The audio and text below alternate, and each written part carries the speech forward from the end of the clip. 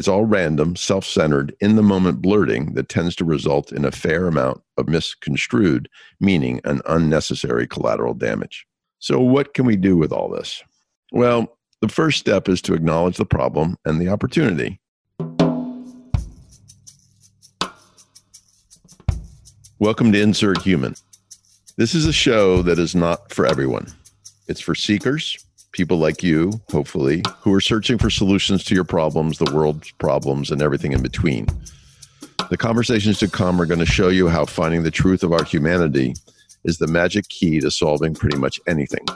Between my monologues, my dialogues with brilliant guests, and your good questions, you're going to learn how to insert human into everything, and in doing so, realize a better life and one day a better world.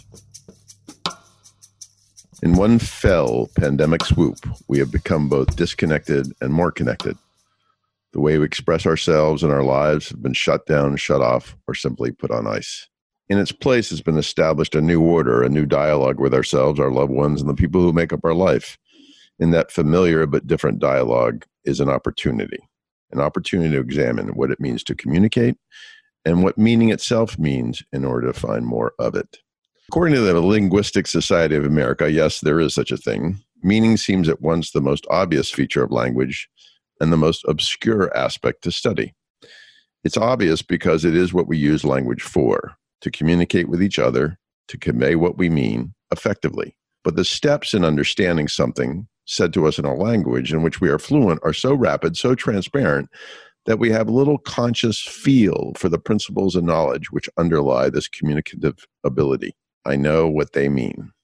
They mean we don't apply enough effort to really understand how we're conveying or receiving meaning and how meaning works. And yet it's the most important communication mechanism we have, particularly in these trying times. Stay with me on this. To my mind, meaning is more than words. Meaning is first and foremost informed by our intentions. If we seek to give, to show appreciation versus feeling better about ourselves or to check the box of having given a gift, there are three wholly different meanings at play. Meaning is also informed by context. If I tease you on our first date without having first established some level of trust and affinity, my words are, well, mean.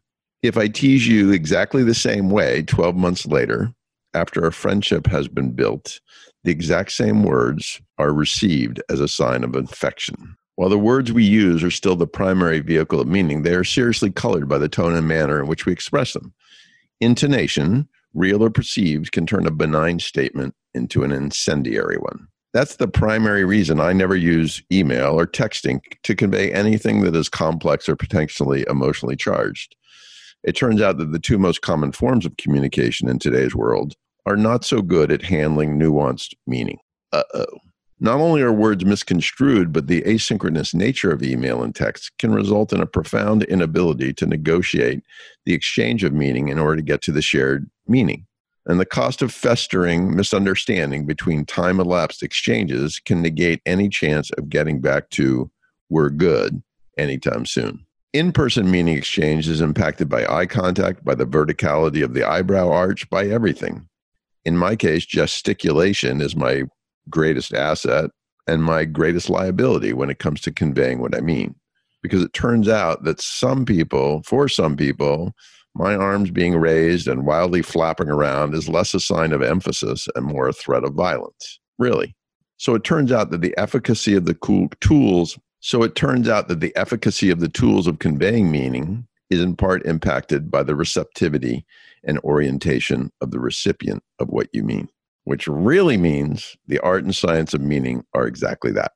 In order to provide the clearest meaning, we must have the clearest understanding of who we are giving that meaning to, and be, dare I say, calculated in how we deliver it. Speaking of calculations, a couple of research studies done in the late 60s came up with a sort of formula on how to think about the conveyance and receipt of meaning.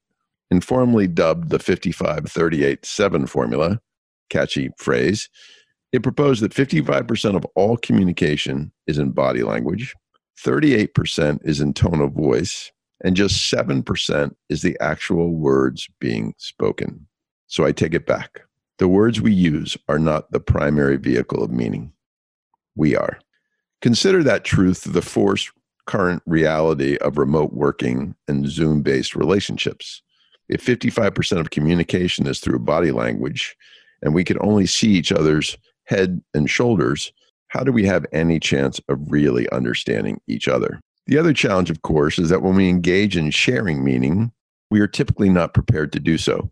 Calculation and premeditation are the furthest things from our minds. We don't have the words figured out, and we certainly haven't thought through how we're going to stand or sit, where we're going to put our hands, or which vocal timbre we're going to tap into, all based on the other person's receptivity to any or none of the above.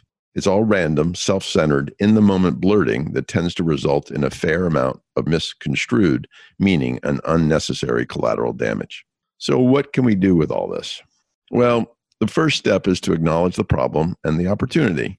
We should all accept that we underinvest in the recognition and the appreciation of all the meaning that surrounds us, in the meaning of the transactions and conversations that inform the tenure and tracks of our lives, and the meaning of people in them.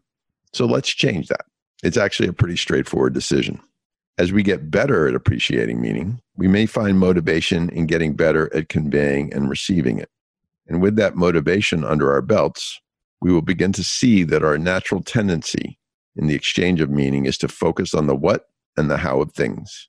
Ironically, the what and how of something doesn't tend to carry much of its meaning because it's all in the why. The why of a gift over the what of a gift, the why of a decision, the why of a new innovation. When the conversations start and end with the why versus the what or the how, the chances of meaningful meaning exchange exponentially improve. If you'd like to dig in deeper into the topic of why and the importance of why, I encourage you to check out Simon Sinek, a fellow podcaster, speaker, author, who's written a lot and thought a lot about the importance and the centricity of why. The third step we could all take is to start working on getting better at the nuances of conveying meaning and receiving what others mean the way they mean it. This is the really hard part because it requires stepping back from the fray of verbal and written exchange. And it is a fray from the need to just get it done or get it out and to think through what exactly we mean and how we or they want it to be understood. And then we have to go into that exchange focused on the other person over ourselves, also brutally difficult, and aware that every move we make, every murmur and twitch will either clarify or diffuse his or her or their ability to grasp exactly what we mean. Easier said than done, I know, but consider the consequences. When meaning is lost, all is lost. When meaning is misunderstood, the costs, the human costs, are profound. When meaning is poorly conveyed or received, an opportunity is missed. Being better at meaning begins and ends with the understanding that the meaning of life is really about embracing a life full of meaning. Thanks for listening today. If you're in search of more opportunities to realize positive change in your life or work, and you find what I have to say helpful, you can always subscribe to my show, check out one of my new salons.